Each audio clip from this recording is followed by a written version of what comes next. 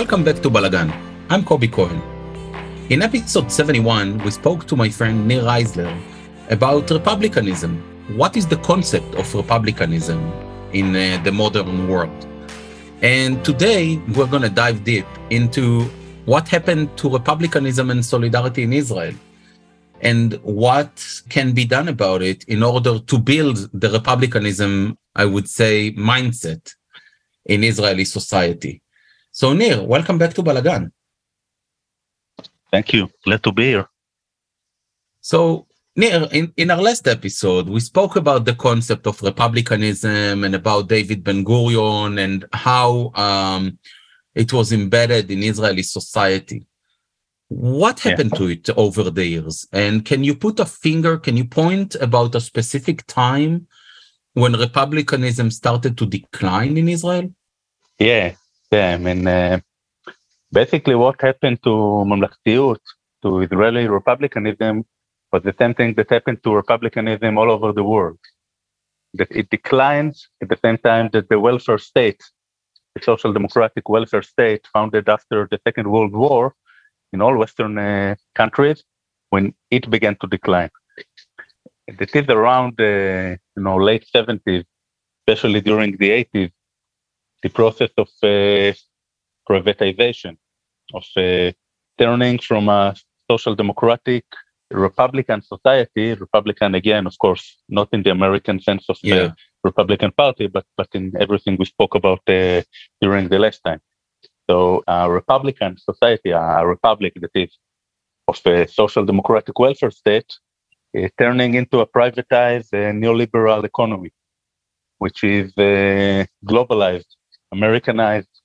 It actually started, if we have to draw the line, started in 1977 in the Ma'apach.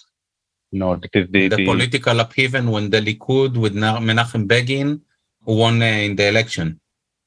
Exactly. Israel was far from privatized. Even in the serious privatization actually took place even in Rabin's second government since 1992. And even later deep into the 2000s, public companies were privatized. But as a process, Israel began its long journey into becoming a neoliberal, disintegrated society in this upheaval in 1977. Now, the thing is, you see, excessive privatization actually profoundly undermines everything that is about republicanism. Because an active citizen gradually becomes a passive consumer.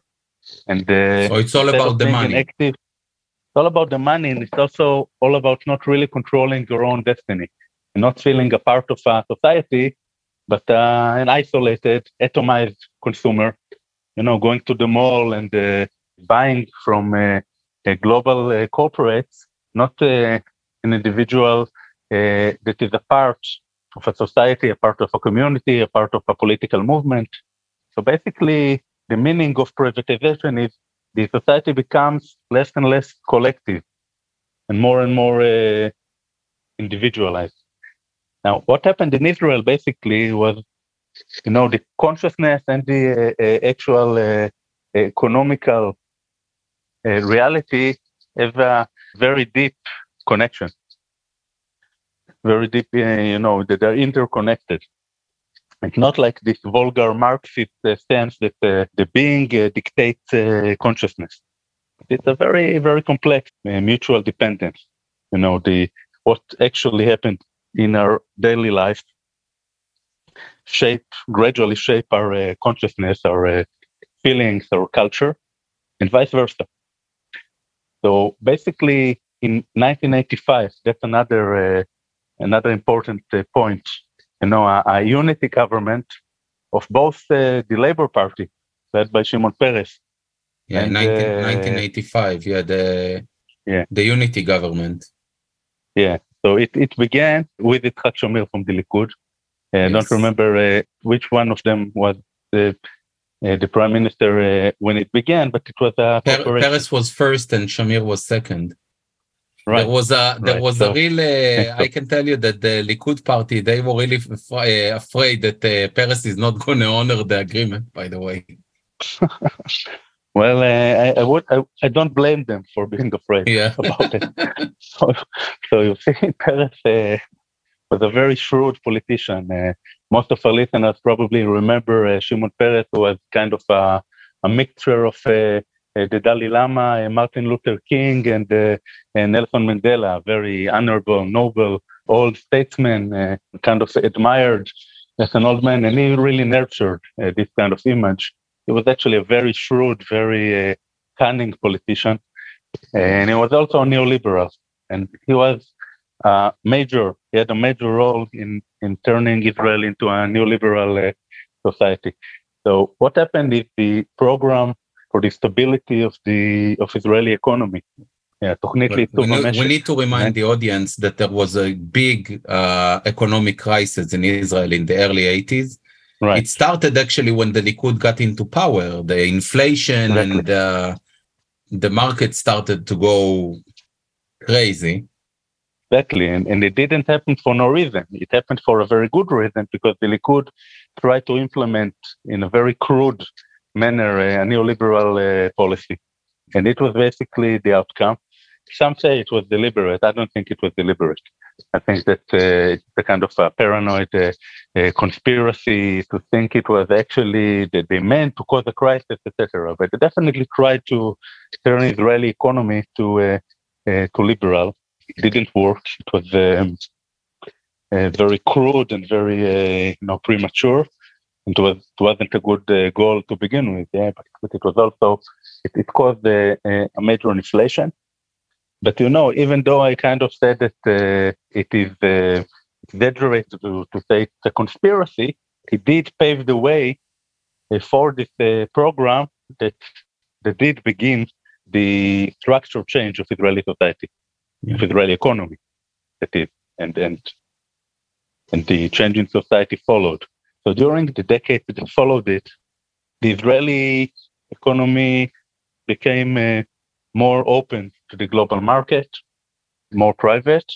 During the privatization was huge in the 80s, but it grew up in the 90s. Actually, to be honest, to be honest, Yitzhak Rabin from the Labour Party. Yes. The late Yitzhak Rabin was a great man, and his first government during the 1970s, the last government before the upheaval, before 1977, he was after Golda Meir. Right. He was, I think, from 1974 to 1977.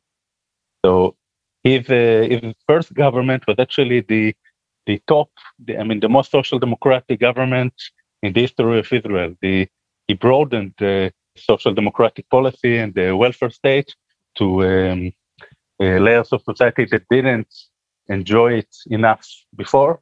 So it was really, it was the golden age of Israeli social democracy. But in the 1990s, his second government was quite the opposite in the socioeconomic dimension. It was very egalitarian, citizen-wise. It did put lots of money, unlike right-wing government. It put lots of money in public institutions, in education, especially.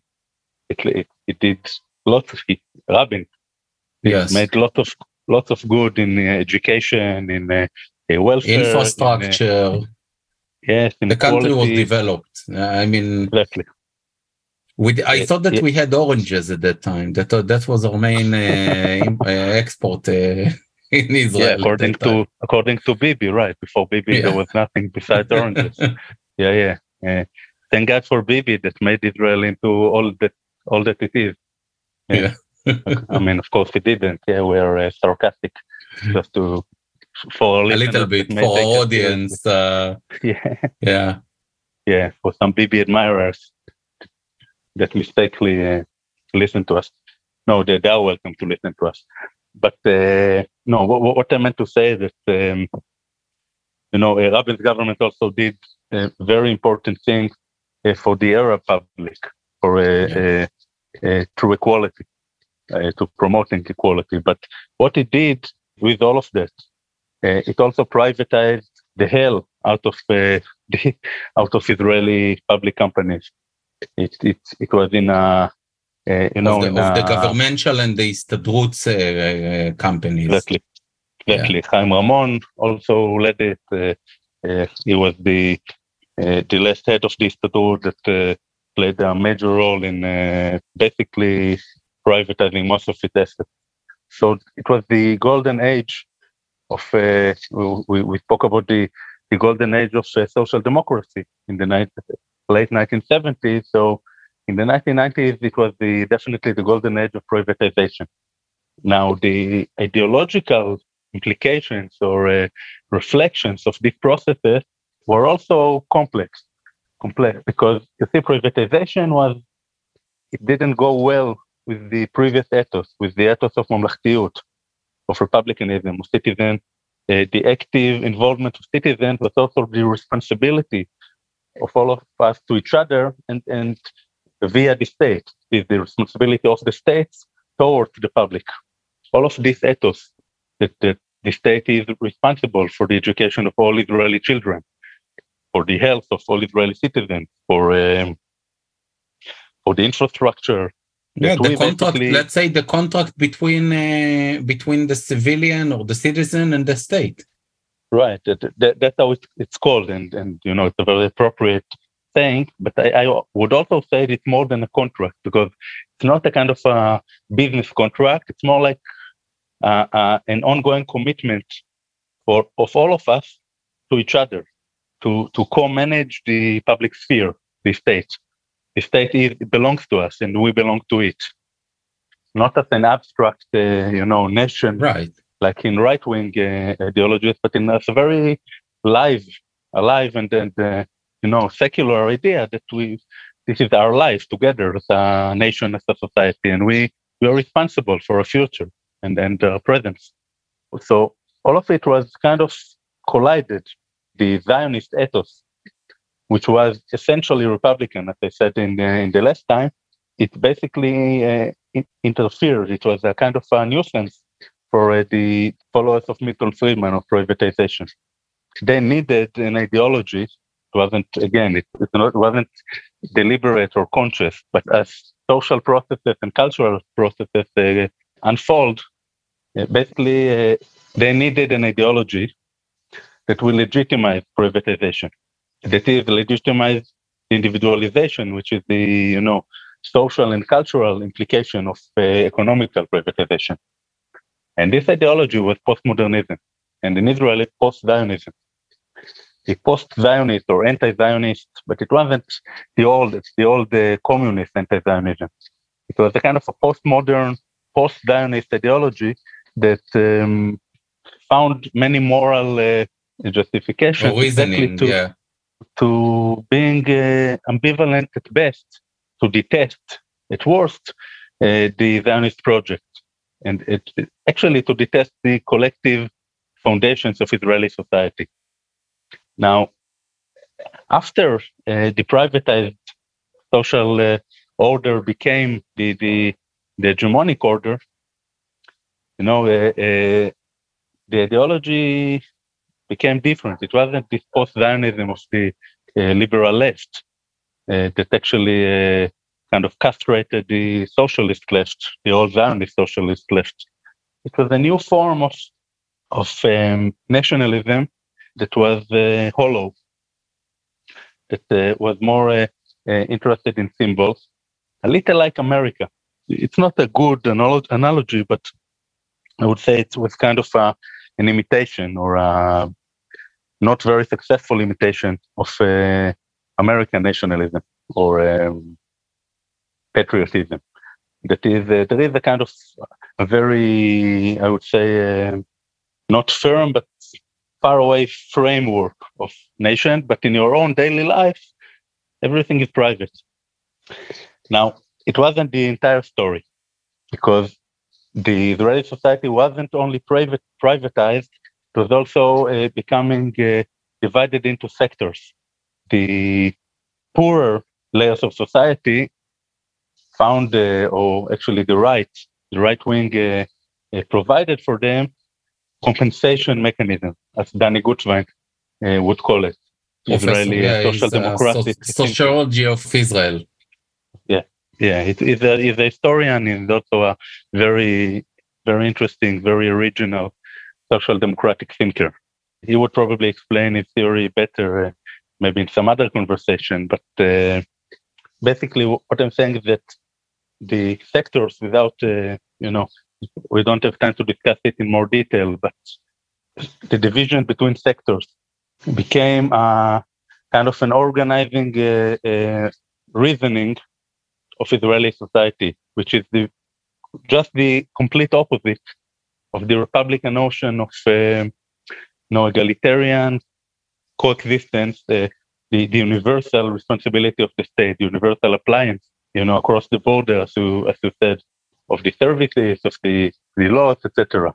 Now, the Haredim, for example, they became a sector, organized sector, that supported both right-wing and a few left-wing governments, even though in the last decade, their support became solely for the right wing. That's the reason for contemporary political situation in Israel. So the Haredim became an organized sector, having different benefits, different rights. On the one hand, that maintains the poverty of most of the Haredim. On the other hand, from the government. It's not a universal welfare state anymore that we as individuals can unite as a society and as a nation behind them. It's a new order in which every sector kind of takes care for itself, and every individual takes care of itself. And the large secular public or liberal public also became kind of a sector in its consciousness more and more. Because they became the middle class. Yeah, and they felt more and more alienated towards the Haredim, towards the settlers, etc. But they weren't a sector in the sense they were mostly just individualized and privatized. And that's a part of the reason why the political power of this public is constantly declining. So basically, the republicanism that its material foundation was the welfare state was gradually replaced by a neoliberal society, disintegrated, divided into individuals and into sectors. That was actually the process up until the last decade, in which the neoliberal decline of republicanism was followed in far more violent attack by the right-wing populism that actually attacked the very core or the last remains of republicanism, that is the foundation of Israeli democracy itself. So in a paradox way, okay, the right wing, which is more nationalistic and try to portray itself as more patriotic in per se, eventually is, I would say, crumbling the Israeli solidarity or Israeli society and its backbone. Yeah. If that is happening from the right wing, and we're saying, that we want to bring republicanism back, so how do you do it in today's Israel? We're recording this episode after November 1st, 2022, when the election results leave no room for imagining. Benjamin Netanyahu is back into power. He's on his way to become prime minister again. And apparently it looks like at the moment that it's going to be a hard right-wing / ultra-Orthodox government. So it's going to be a very conservative government. So, if we connect it to the election results, what do you think the left wing is missing in Israel, and how, they can make republicanism great again? Well, that's an excellent question, Kobe. We're also recording this episode on November the 4th. It is exactly 27 years after Yitzhak Rabin was murdered. Yes. By a right-wing zealot traitor. Yeah. And he was assassinated by Yigal Amir. Yeah. A Jewish law student, we should say. Yeah. Very ironic. Yeah. Which was, by the way, the worst attack on Israeli republicanism from the foundation of the foundation of the Israeli state. That was definitely the worst, most severe attack on republicanism. This betrayal of, an Israeli Jewish citizen murdering his democratically elected leader, who was also a decorated war hero, a chief of staff of the IDF, who led the IDF to the great victory in the 6 Days War. So this kind of very radical right-wing ideology was marginal. It did, the right-wing mainstream, Benjamin Netanyahu then, he took part in the incitement that led to Rabin's murder. Yeah, But he still the had assassination. at least the pretension, the assassination, the political assassination. So at least Bibi and the Likud maintained the pretension of being Republican, that they've been committed to the good of the entire Israeli society, the public good, our shared national and civic existence here.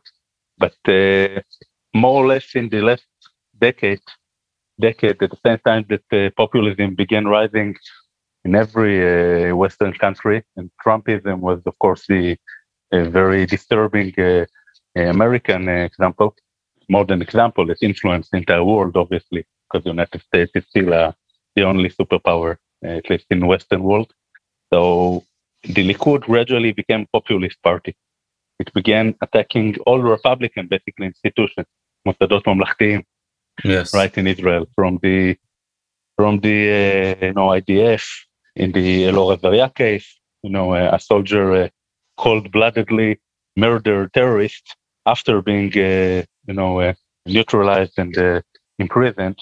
So it just executed him. And of course, the officers in the IDF saw it very severely, and populist right-wing people just went against the IDF and against the core principle of moral and ethical way of fighting. That you don't execute a dying terrorist on the floor. Yeah. By the way, we can say that also Prime Minister Netanyahu at that time said that it's not okay, but then he turned when his base actually turned against him. Right. See what happened with Benjamin Netanyahu, that he is a cynic and opportunist, and because of his political and criminal, ostensibly corruption, and his ongoing cases, when he realized that he's going to go to jail for various ways of corruption that he was involved in, he actually became the prime carrier of the virus of populism. He was the one bringing Kahanism. The Ben Gvir's ideology, Kahanism, is basically the Jewish form of neo-Nazism. And I'm not exaggerating. Our listeners may. I invite our audience to see the horrible resemblance, and basically identity, between the Nuremberg laws of Nazi Germany to the political platform of Kach, the Kahanist party that became illegal in the 1980s. But now Ben Gvir is kind of pretends not to be a Kahanist, but he definitely is. Got the Hersher from Netanyahu himself for political reasons. Exactly. And that's why he got the Hersher, and he got the... So basically, the Likud today and the alliance between Kahanistim, this kind of Israeli neo-Nazis, right-wing populists from the Likud party, and the ultra-Orthodox Haredim. This alliance is now won the election. And you see, it is ironic that the political right-wing is supposedly more national and more patriotic, or pretends to be, is the enemy of republicanism and basically of the foundations of the nation. Yeah. But it's not that surprising, because, historically, the original left-wing, the term was coined after the French Revolution, when the Assembly of the People, the nationalists, sat in the left. The left was the left side of the assembly, and the monarchists on the right. So basically, nationalism and republicanism were intertwined, or different aspects of the same process. Originally a left-wing revolutionary ideology, So it's not that surprising that you see the everyone who wants a more conservative order, a more, I would say, a society less unified, is basically right wing. Because the right wing always wanted a very shiny, a very kind of bold and that you can't really ignore this kind of framework of nationalist, I would say, an external layer of nationalism. But the reason that they wanted this to be so ceremonious and so, difficult to ignore and so very to mark and to make it bold, it was because they disintegrated what's inside it, unlike left wing. Because left wing wanted to base historically the nation state, to base it on actual solidarity. And, for right wing that actually wants a very disintegrated society, tries to compensate it by making the nationalist external layer or framework, which is very hollow in the right wing vision, because it's not based on a real unified society. So it has to be more kind of ceremonious about it, more to celebrate it very loudly. But it doesn't make it more national. It's just a poor compensation of being less national in the profound sense. But I do want to ask you one more question before we're closing, because we're almost at the end of our recording time today. So just say what you asked about. What should we do today? Right? We should end with this. Actually, the right wing is literally taking advantage of identity politics, but it doesn't take it to the sole person, but it makes it more tribal. While the extreme left, the progressive movement, is taking it to the, individual. And it's quite awkward because the right wing, you would say, they are not using identity politics, but they are actually using the same methods, but in a different way. Definitely. How you embed nationalism today, through the left wing, if you want to, bring a new message to the left wing in Israel, how do you use it? And how do you make it, I would say, possible again? Well, you see, identity politics is essentially right wing, and contemporary right wing is really, as you said, using in an extremely irresponsible manner.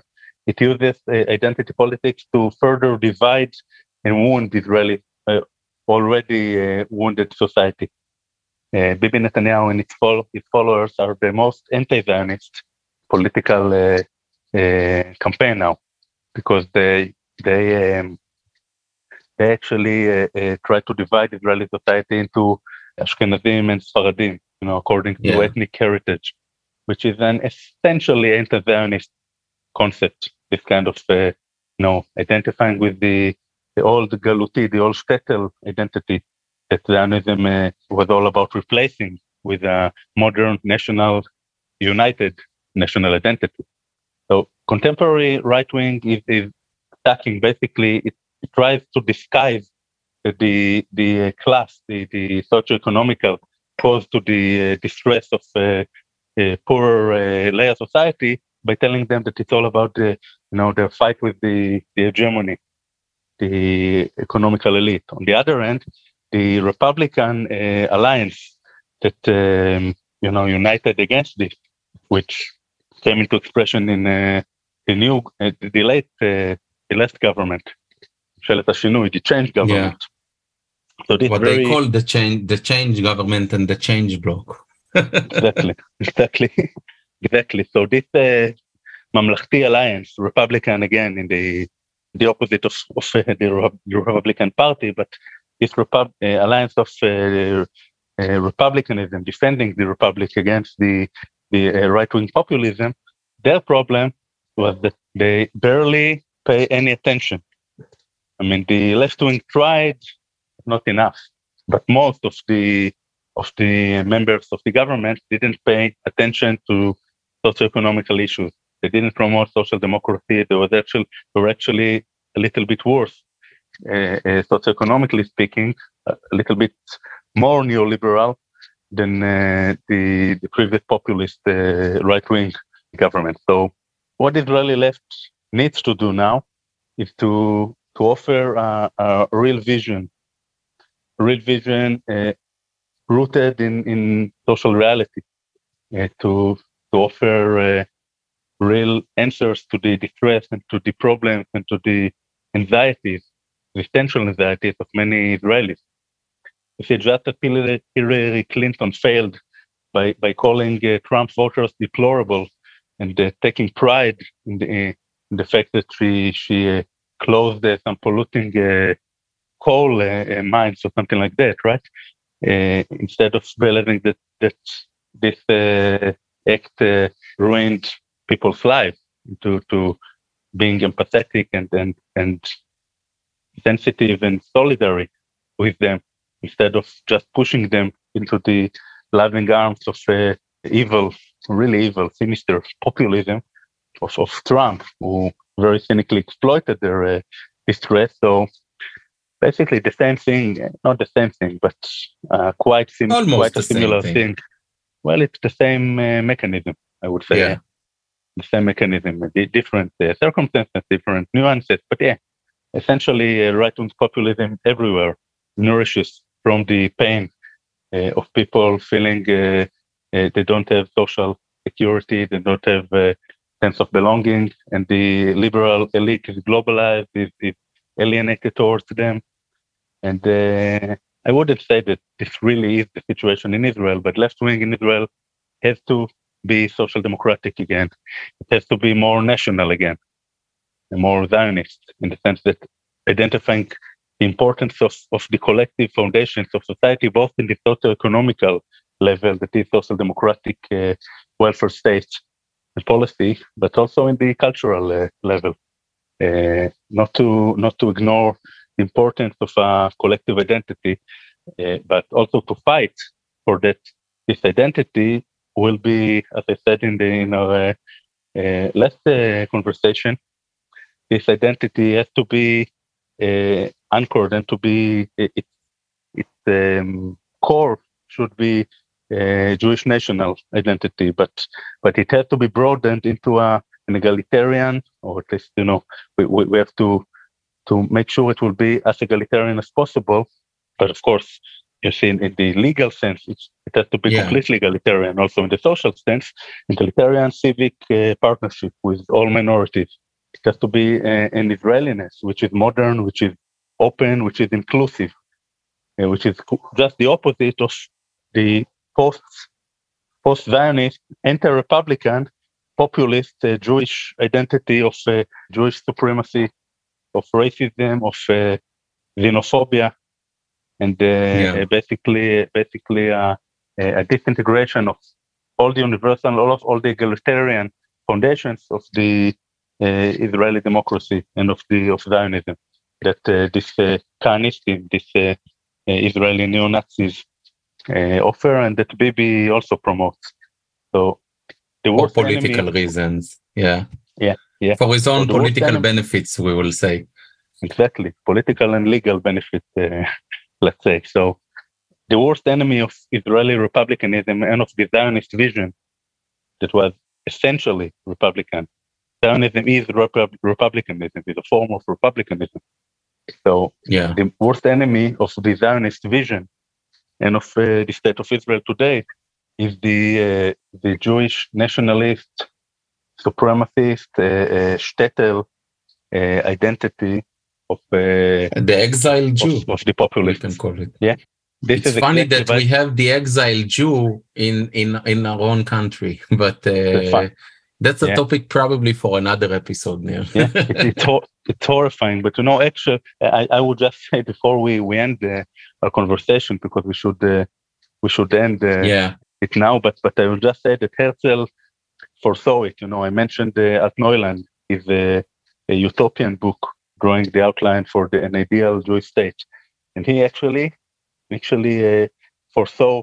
He has this character with a Jewish version of the Austrian anti-Semitist politician or different politicians that he knew.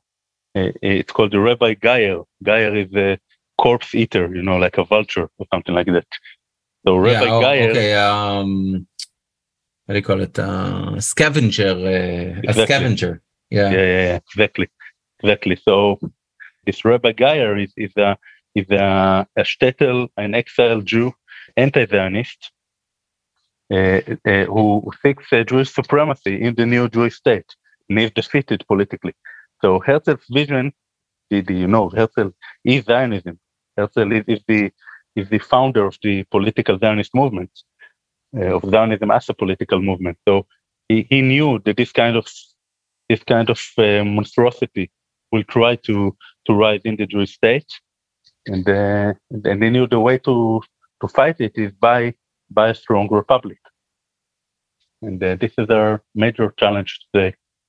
So we still have a lot more to talk about it, I guess. But definitely, what I wanted to say that now your challenge is to forward it to the leadership of the crumbling Israeli left, and we will need to see, what's going to happen. Yeah. You see, the problems I described are not only of the left; they're even more of the center parties. We didn't make this distinction today. I'll be happy to continue it. Yeah. So, Nir, first thing, thank you very, very much. Again, always welcome. A pleasure having you.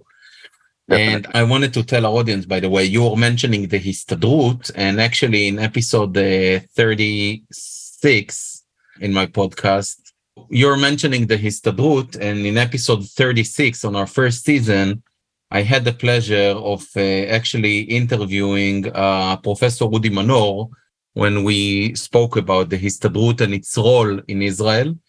And if you want to hear more about solidarity that Nir and I mentioned, then go to episode 14, where Nir and I had a conversation about it.